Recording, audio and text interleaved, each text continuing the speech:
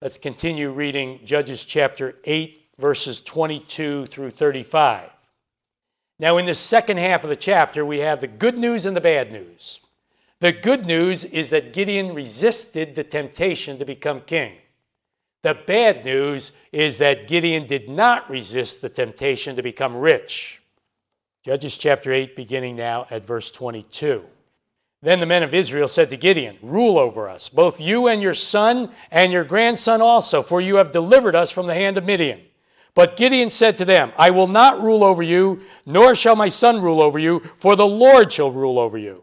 Then Gideon said to them, "I would like to make a request of you, that each of you would give me the earrings from his plunder." For they had golden earrings, because they were Ishmaelites. So they answered, "We will gladly give them." And they spread out a garment, and each man threw into it the earrings from his plunder. Now the weight of the gold earrings that he requested was 1,700 shekels of gold, besides the crescent ornaments, pendants, and purple robes which were on the kings of Midian, and besides the chains that were around their camels' necks. Then Gideon made it into an ephod, and set it up in his city, Ophrah. And all Israel played the harlot with it there. It became a snare to Gideon and to his house. Thus Midian was subdued before the children of Israel, so that they lifted their heads no more. And the country was quiet for 40 years in the days of Gideon. Then Jerubbaal, the son of Joash, went and dwelt in his own house. Gideon had 70 sons who were his own offspring, for he had many wives. And his concubine, who was in Shechem, also bore him a son, whose name he called Abimelech. Now Gideon the son of Joash died at a good old age, and was buried in the tomb of Joash his father in Ophrah of the Abiezrites. So it was, as soon as Gideon was dead, that the children of Israel again played the harlot with the Baals, and made Baal-berith their god. Thus the children of Israel did not remember the Lord their God, who had delivered them from the hands of all their enemies on every side, nor did they show kindness to the house of Jerubbaal, that is Gideon, in accordance with the good he had done for Israel. Once again, let's begin this section with some background notes. After Gideon's victory over the Midianites, the people of Israel asked Gideon to be their king. Gideon refused this offer because he knew that God's intention was not for Israel to have a king like the other nations, because God was their king. God had said in the law that, quote, "You shall be to me a kingdom of priests and a holy nation." Exodus 19, verse 6. Now we know that Israel eventually did become like the other nations with kings, but that was not God's original intention. So Gideon rightly responded here in verse 23. Let's read it again. "I will not rule over you, nor shall my son rule over you. The Lord shall rule over you." That's the good news. But now comes the bad news, or the sad news. Gideon asked for part of the plunder or booty that had been taken from the Midianites. He asked for the golden earrings they had taken. Verse 24. Then Gideon said to them, "I would like to make a request of you, that each of you would give me the earrings from his plunder." For they had golden earrings, because they were Ishmaelites. The mention of Ishmaelites here is because the Midianites had intermarried with the Ishmaelites. Well, they not only gave Gideon the earrings, but a lot of other plunder or booty as well.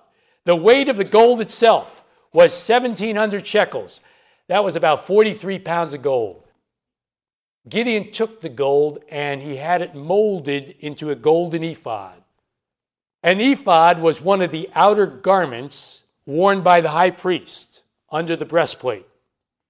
Now, why did Gideon do that? A number of answers have been suggested. Maybe he had a guilty conscience about taking so much gold. Maybe Gideon had a secret desire to be the high priest and was not satisfied with just being judge. Remember, the high priesthood had kind of gone corrupt at this time during the time of the judges. Gideon may have done this with good motives. That is, to remind the people that they were not to have a king, but to be a nation directly led by God. Or maybe it was just to remind the people of the victory. In any case, Gideon's golden ephod became an idol in Israel. Verse 27, once again. Then Gideon made it into an ephod and set it up in his city, Ophrah. And all Israel played the harlot, or prostituted themselves with it there. It became a snare to Gideon and to his house. Notice, it became a snare even to Gideon. When we come to the end of the chapter, we see that Gideon began to live like a king, even though he never became a king of Israel. He created a harem for himself with many wives, verse 30. He named one of his sons Abimelech, verse 31. Abimelech means, my father a king. When Gideon died, verse 33, the people cycled back once again to idolatry and Baal worship.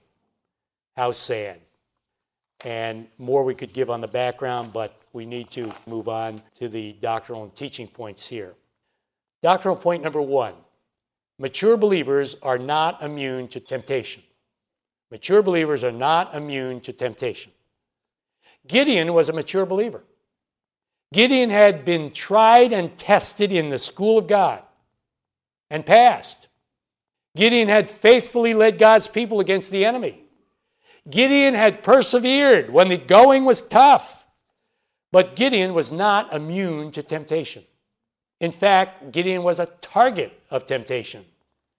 You know, some Christians have the idea that when you become a mature believer, temptation becomes less and less.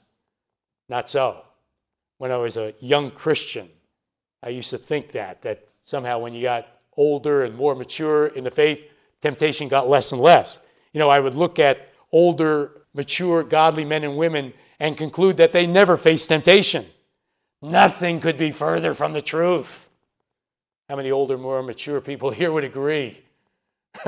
Temptation doesn't get less and less. Mature believers are not immune to temptation. In fact, in many ways, mature believers are targets of temptation.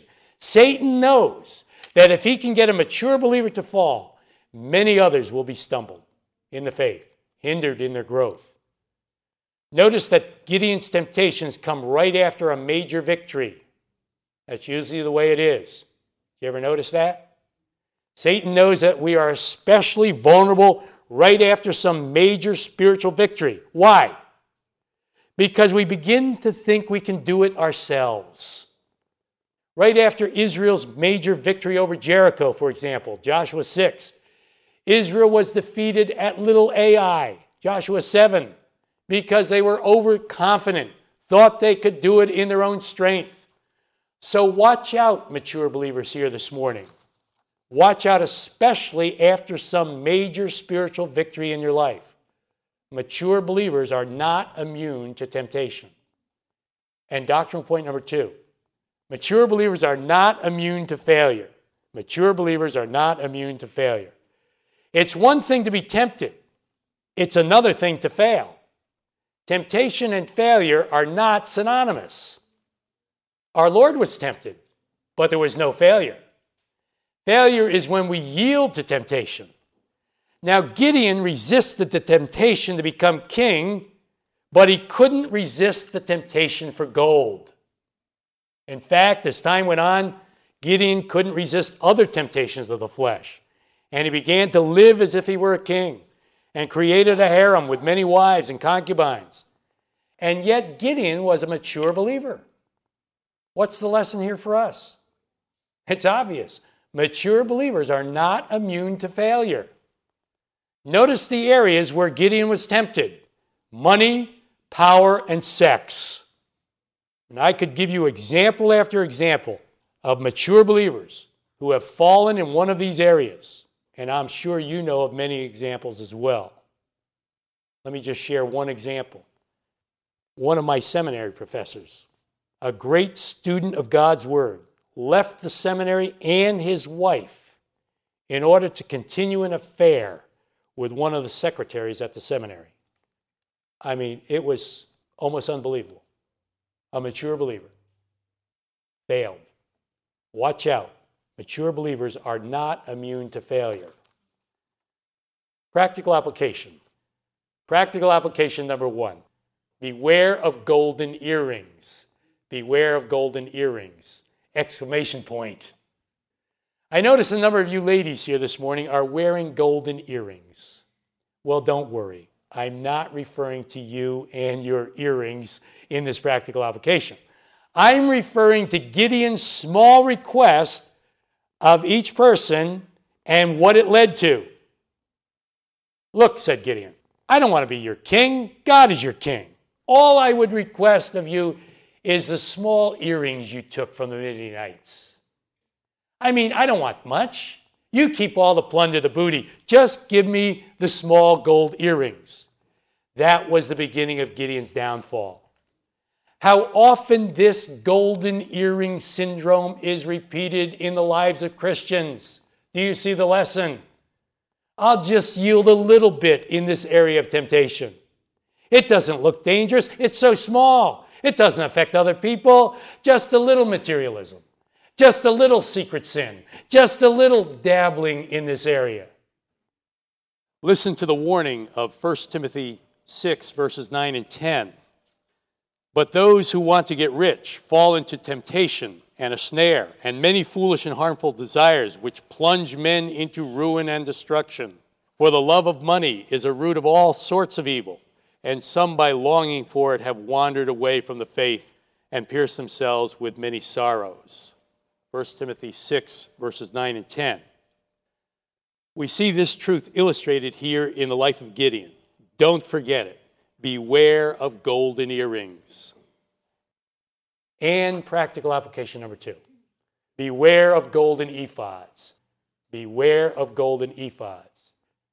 You know, if you had told Gideon that his golden ephod would become an idol in Israel and a snare to himself and his household, he would have said, "You're crazy." But that's exactly what happened. The problem was that Gideon departed from the word of God. Even though Gideon may have made that golden ephod with good motives, he may have started from good motives to direct the people's attention to God. It was the wrong method because it did not line up with the word of God. Only priests were to be involved with ephods, and Gideon was no priest. And ephods were not to be made of gold. And ephods were not to be kept in places like Ophrah. They were only to be kept where the tabernacle was. Gideon knew this, but he departed from the word of God. Beware of golden ephods. Anything, even though it starts with good motives, can become a golden ephod. Illustration. The divinity schools at Harvard and Yale were set up to train men of God for the ministry. Today, they are golden ephods, tearing down the word of God and hindering the work of the Lord. Emmaus Bible College could become a golden ephod if we departed from the word of God. Could this church become a golden ephod? Yes, it could, if you departed from the word of God, if you departed from Scripture. You departed from the holy word of God, the directions in Scripture. Many churches have become golden ephods because they departed from the word of God, because they departed from Scripture. Beware of golden ephods. That's not a pleasant note to end on for our studies in the life of Gideon, but it's an important one because it can happen. Beware of golden ephods.